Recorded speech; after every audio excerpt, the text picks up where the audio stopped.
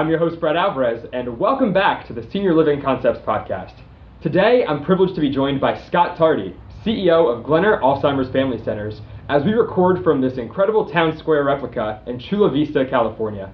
Thanks for having me, Scott. My pleasure. Thanks for having me.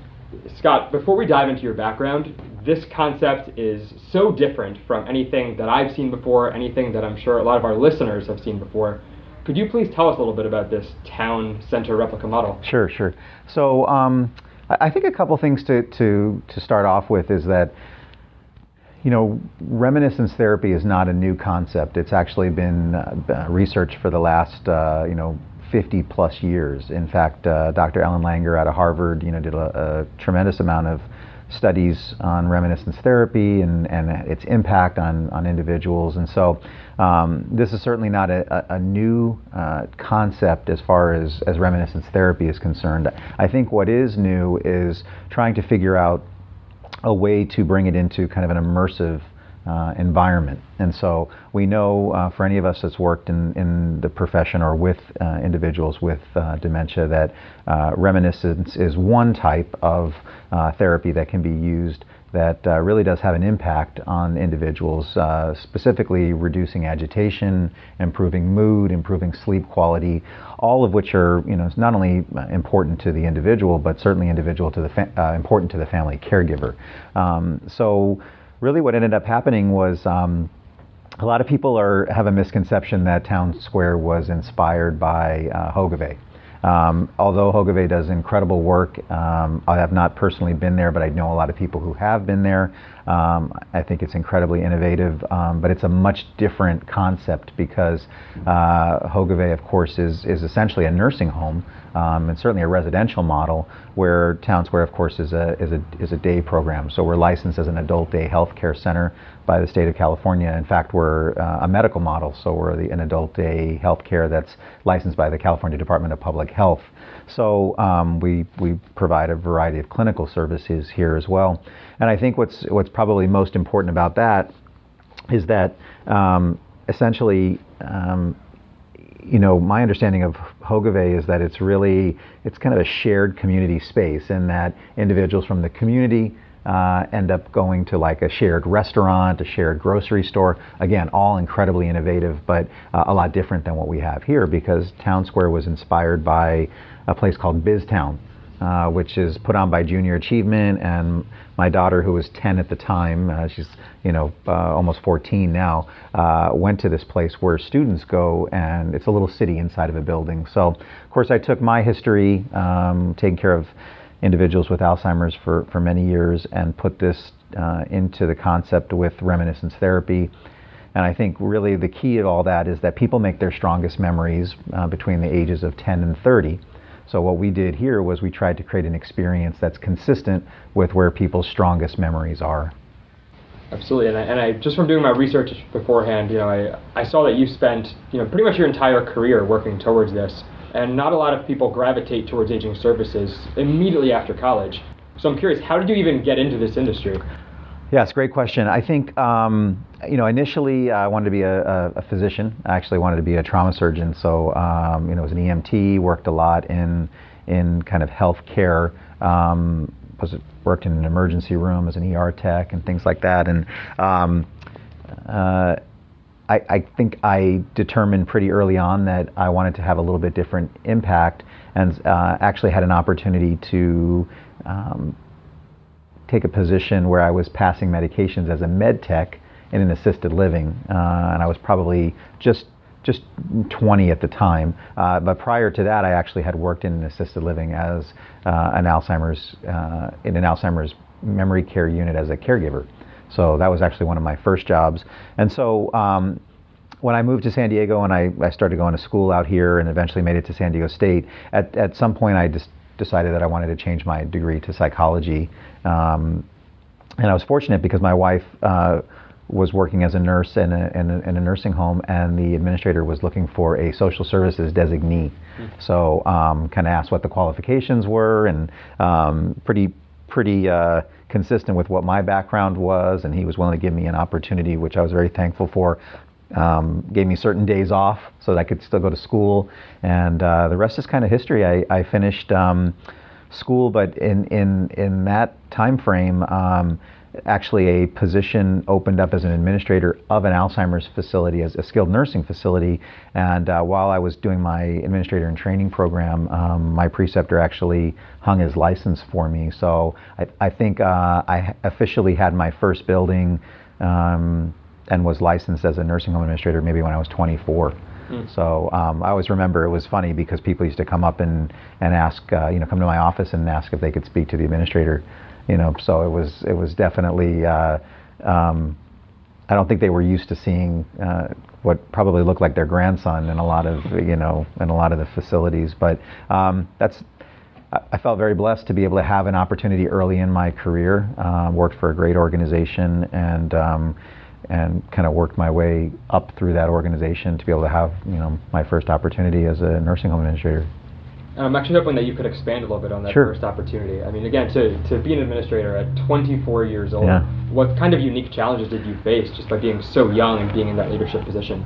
Another great question. I think, honestly, Brad, I think it's probably, a lot of that has to just kind of do with credibility, right? Because, I mean, you've got, a lot of professionals around you, a lot of different department directors, specifically directors of nursing, social services director, dietary director, or food service director. So these are people that are obviously incredible professionals in their own right and are very familiar with a regulated environment. So you kind of come in, not quite as experienced to them, or maybe significantly less experienced from them. But my experience was to just roll up my sleeves and get in there and show that that I was capable of working right alongside of them. So that was challenging, but at the same time, I think it was a great example of what kind of leader that I feel is critical to be in nursing homes and assisted livings. You really have to be that kind of individual who wants to get in there and work with the team to look at the unique challenges that they have. But I had incredible teams. I've always had incredible teams. I think one of the best pieces of advice I've always got, it sounds a little bit cliche, but I don't think there's really better advice, is surround yourself with excellent people. And I was always been really fortunate to do that from my first building to my team now.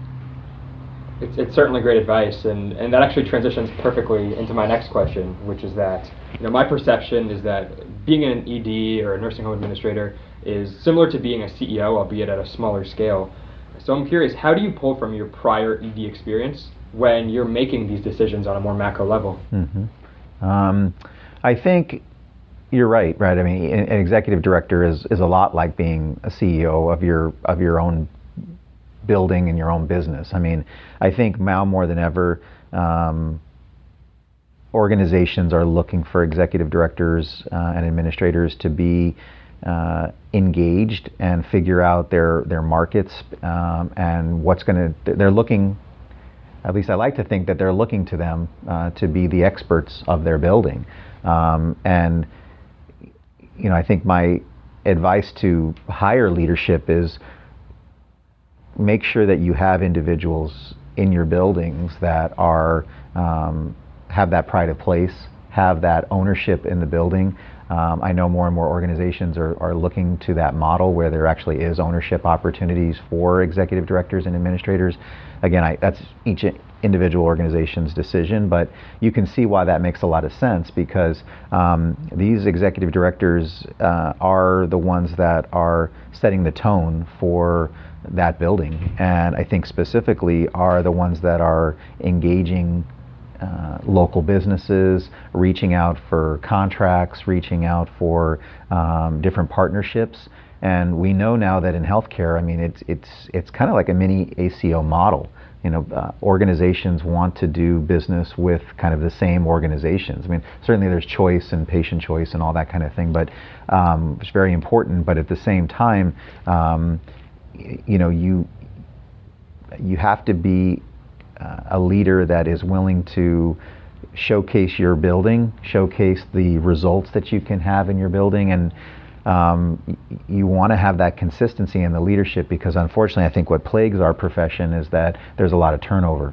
And so when you have executive directors that only last an average of 18 months, you really miss a wonderful opportunity for people to build relationships and rapport with those nursing homes and assisted livings, because they're a huge part of the continuum, but they fall out of kind of favor, if you will, when there's so much turnover, because people obviously do business based on relationships. So that's kind of a long-winded answer, but that's really what to me is why it's so important for nursing homes and assisted livings to really figure out ways that they can get their executive directors to think more like a CEO of their own business, instead of more kind of like just another kind of piece in the puzzle. They need to engage them at a leadership level. So related to that, the culture would have to come down from the top, that mentality to, I guess, take more ownership of it. Well, I think so, because, unfortunately what ends up happening, I equate nursing homes and assisted livings a lot to like professional sports leagues.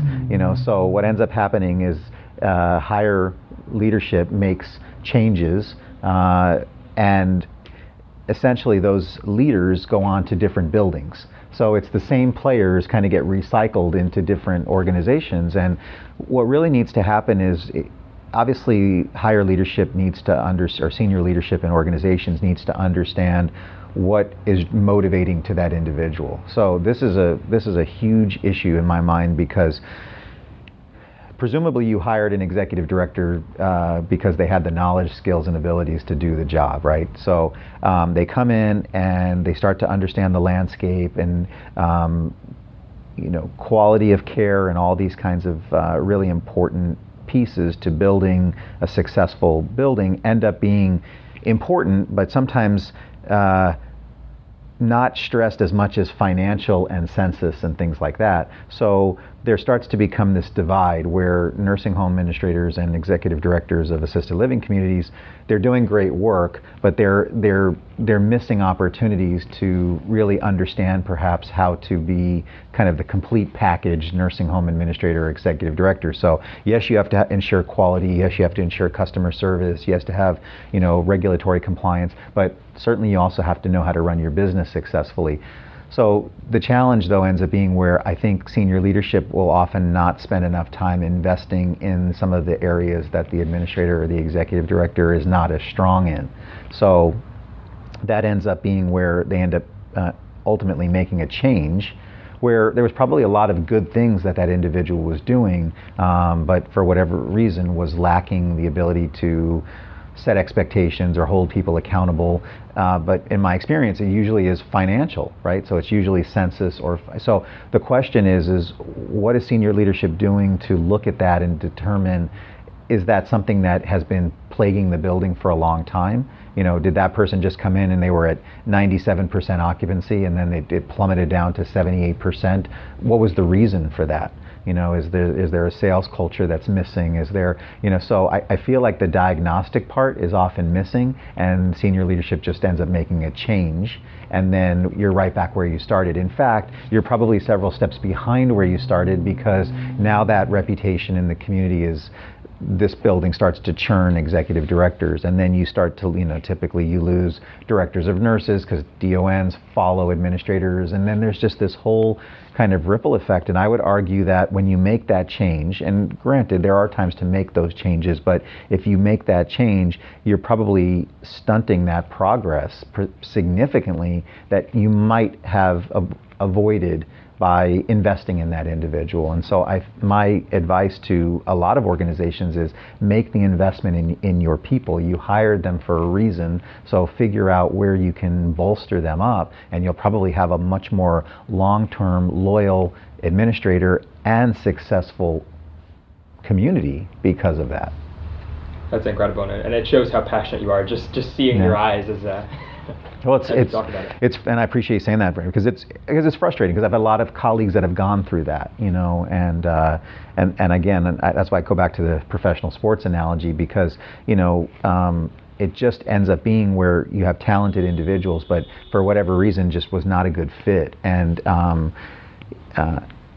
it would be nice to see our organization have, we already, well, our I should say, it would be nice for the profession as a general rule to be more understanding of the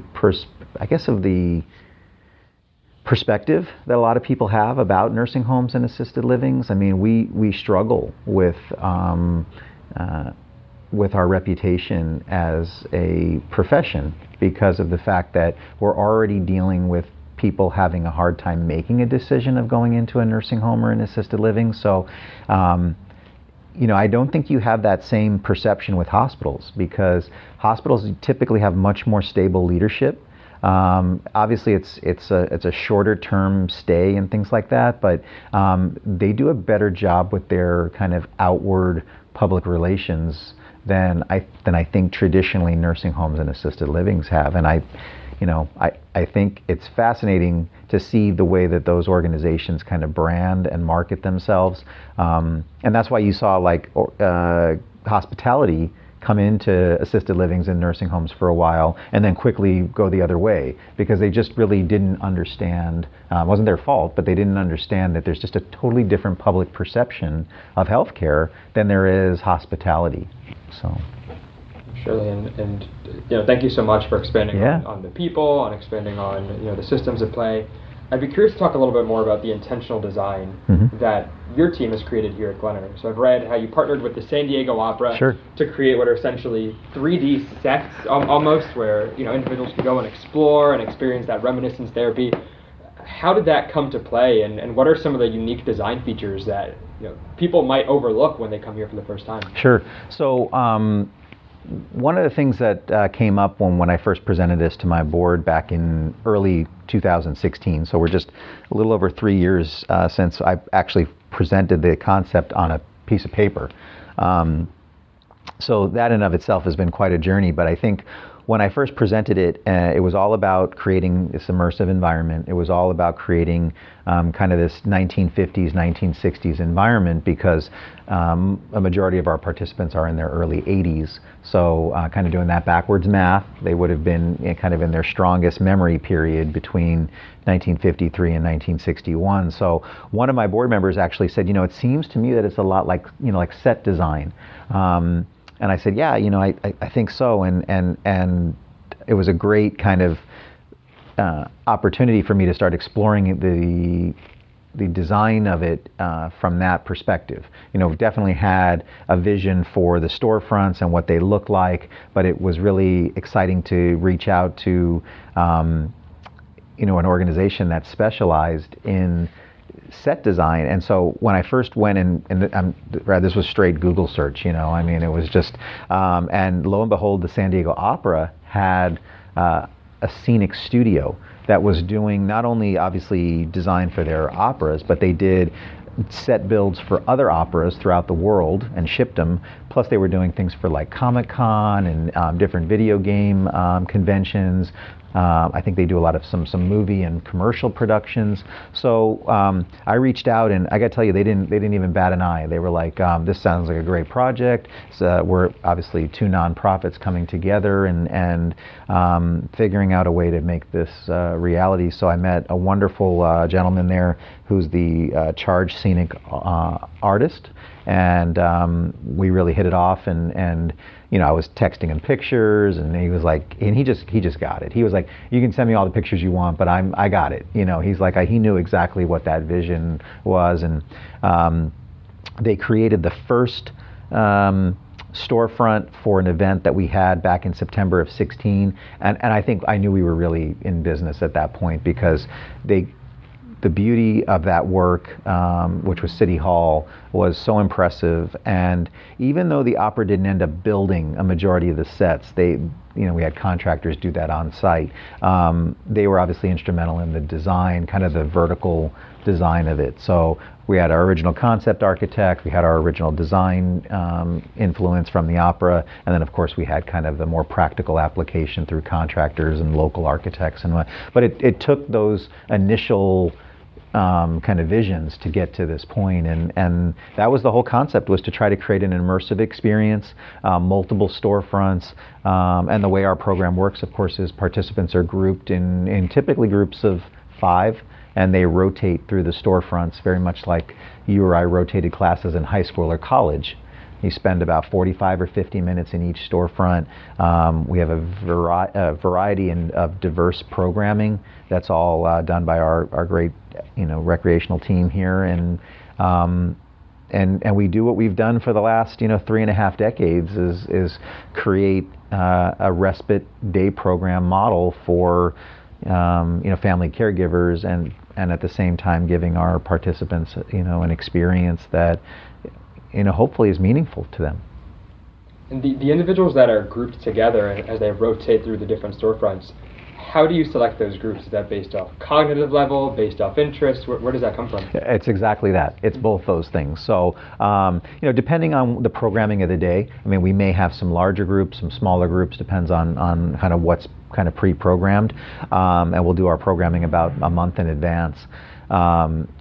But it is absolutely based on, and we're evolving to even a kind of a deeper engagement with that, where not only is it functioning level, as far as cognitive functioning, but also likes and interestingly enough, dislikes. So if there's kind of an aversion to a certain storefront, or even just a lack of engagement, we can work to avoid that storefront so that they're engaging more in the storefronts that are meaningful to them.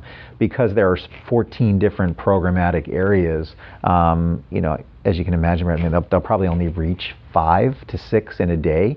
So that even creates a variety of opportunities. So, you can kind of do the math, and, you have 14 different storefronts to the 14th power kind of thing. And, you can have, a variety of tracks, if you will, that are created through the design. And related to that, so you base the design around the early adulthood years of your average resident. At what point will Glenner have to look into redesigning these storefronts as your incoming residents begin to come from a different era? Yeah, we've been asked that question a lot, and it's a really good one. My sense is that it'll probably be on a 10-year basis. So it'll probably be, we're gonna kind of evolve into 1964 to probably 1971, 1972, something like that, but probably not until probably the next 5 to 8 years or so. Our range right now is really from the late 50s as far as our participants' age to, interestingly enough, I have a participant here who's 100. So you can see there's a variety, but I think it kind of it speaks to the philosophy of to some degree of use of space, right? So I've talked to a lot of architects, and we've had a lot of architects come through here, and if you go to any major city, you're going to see new buildings, old buildings, that kind of thing. Old buildings get remodeled. New buildings over time get updated. So this is the same thing. And so here's what's interesting. So the 50s type diner that we have, that may or may not ever really need to be updated, because people still might have strong memories of a 50s diner through their childhood. I know that I have still memories of diners, even though I didn't grow up in the 50s. I still, there are still kind of retro diners that are around. So there are some, I guess what I would say probably best described as like kind of timeless storefronts. But if you look at something like the department store, that probably has a longer shelf life, if you will, as a storefront, but it may need to be updated with certain clothes and things like that, to where at a point those designs just won't resonate with the participants any longer. So we're going to definitely have to keep our eye on it pretty closely, but I think ultimately we're trying to figure out what the majority of the individuals that we serve, and because the average age of our participant right now is in their early 80s, we're still in kind of that sweet spot of mid 50s to early 60s.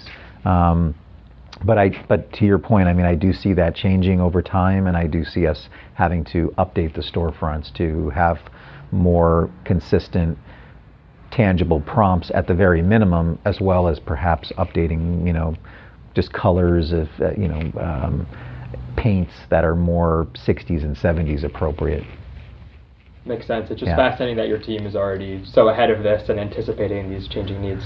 Well, until this terrible disease is eradicated from the planet and, we can rent Town Square out, which interestingly enough we already are for special events and things like that. I mean, we have an 18th birthday party coming up here in a couple weeks. So that's what I love about Town Square and certainly this organization. It's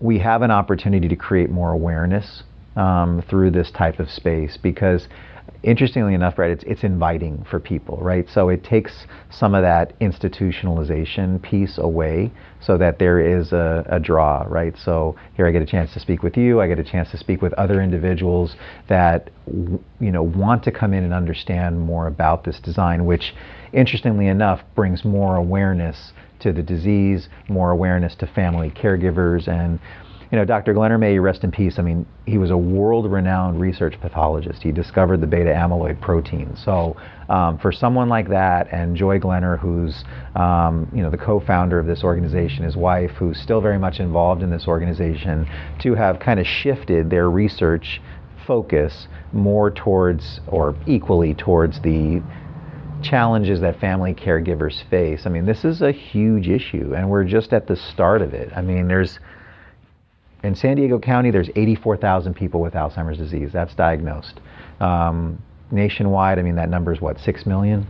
So, and we're going to go to triple that respectively in the county, nationwide, in the next 25 years, 30 years, something like that. So we have got to get ready for, the care component of things. I'm all about the cure, and interestingly enough, Dr. Glenner never said the word cure. He said the answer.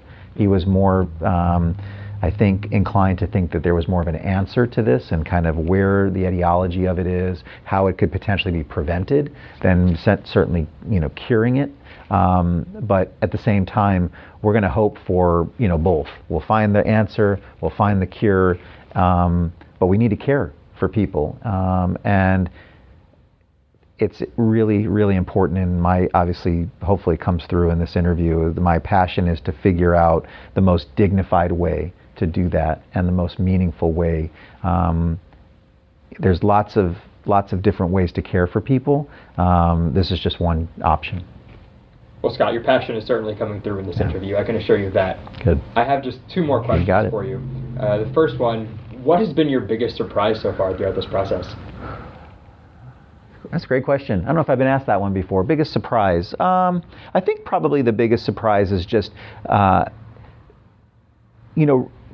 reminiscence in and of itself is very powerful.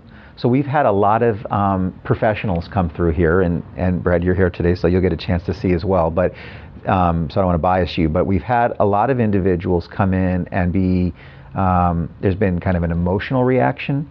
And you wonder, and I've asked, is that because they're feeling their own emotions of reminiscence come through?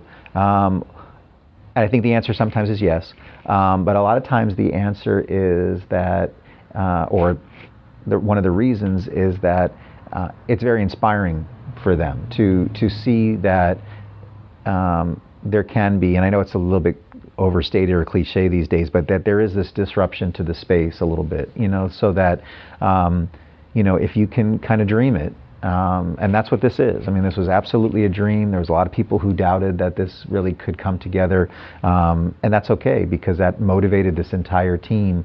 So I think, to some degree, the surprise is we knew that we could create an authentic environment, and that was the focus. And I guess I'm surprised and pleased that it is as impactful as it is for professionals. I always knew it would, honestly, Brad, I always knew it would be impactful for participants because I've been around reminiscence therapy for so long in my career and have seen it firsthand in caregiving, including things like music, any kind of visual, tangible prompts from somebody's past that are meaningful to them almost always have an emotional impact on the individual. Obviously, every case is a little different, and as you evolve through the disease, at a certain point, you won't have those reactions, but almost every time I show a kind of visual prompt or an auditory prompt to someone with Alzheimer's, they have a reaction to that. We've seen that time and time again. So to create an immersive environment, it's been very impressive to see what that does for the participant. But again, going back to your question, I think I'm surprised but pleased that it has as much of an impact on people without Alzheimer's, just as much as it does with people that have Alzheimer's. Certainly, and my last question for you, Scott, is I'm curious. So the intent of this podcast is to educate young professionals who are aspiring to become leaders in this industry. So what is your advice for that young professional in the aging services space? My advice is, number one, make sure it's something you are passionate about doing. So again, that was certainly always a goal of mine, you know, when I speak at given any opportunity, because I thank you, Brad, for the opportunity to share the story, to share the passion, because hopefully that inspires somebody to go out and look closely at the profession. So if you're listening to this for the first time, or you know, you're wondering is this profession right for me, you know, go find out if it's right for you, meaning you know, whether you go volunteer, whether you take a position, even if it's an entry-level position, find out if you love and you're passionate about serving older adults. If it's Alzheimer's disease or any other related dementia that you're passionate about, go look at that. You know, I think that kind of advice, you know, certainly I was given that advice early on, even from my parents, you know, so, and I try to do that, the same thing for my children, you know, because if you can do that, then obviously you've found something that is not just a job. It's a passion, and it's a profession, and you're most likely to stick to that long term. The other thing, of course, is that, you know, don't get discouraged if you can't kind of break in immediately as, you know, perhaps an executive director or an administrator. I'm living proof that route was not even an option to me, right? I as I shared earlier, I mean, I took multiple positions, you know, starting with the first one, which couldn't have been more entry level, which a non-certified, you know, caregiver, you know, in an Alzheimer's facility making minimum wage, you know. So, but the spark was obviously created at that point. So, you know, get in there, figure out if it's what you want to do, and then seek out people that are people that you think can guide you, if you will, or at least provide you with opportunities, and show that passion, because I think that most leaders in this business now, and yes, it's the business of taking care of people, but it's still a business. Whether it's a nonprofit or a for-profit, you still have to have, everything has to pencil, as I would say, and I've had mentors say that to me over the years. So if you can show that passion and your kind of business acumen can match, you know, I think that's very attractive to employers, because most of my colleagues would tell you that they hire for personality and passion, and they train for skill. So if you've got that, you're going to, I think you can go far in this profession, and we need talented people that can bring that passion to this space. Absolutely. And again, thank you so much, Scott, for your time. It's been an absolute pleasure, and I really appreciate you taking time out of your busy day to help us on this podcast. Thank you.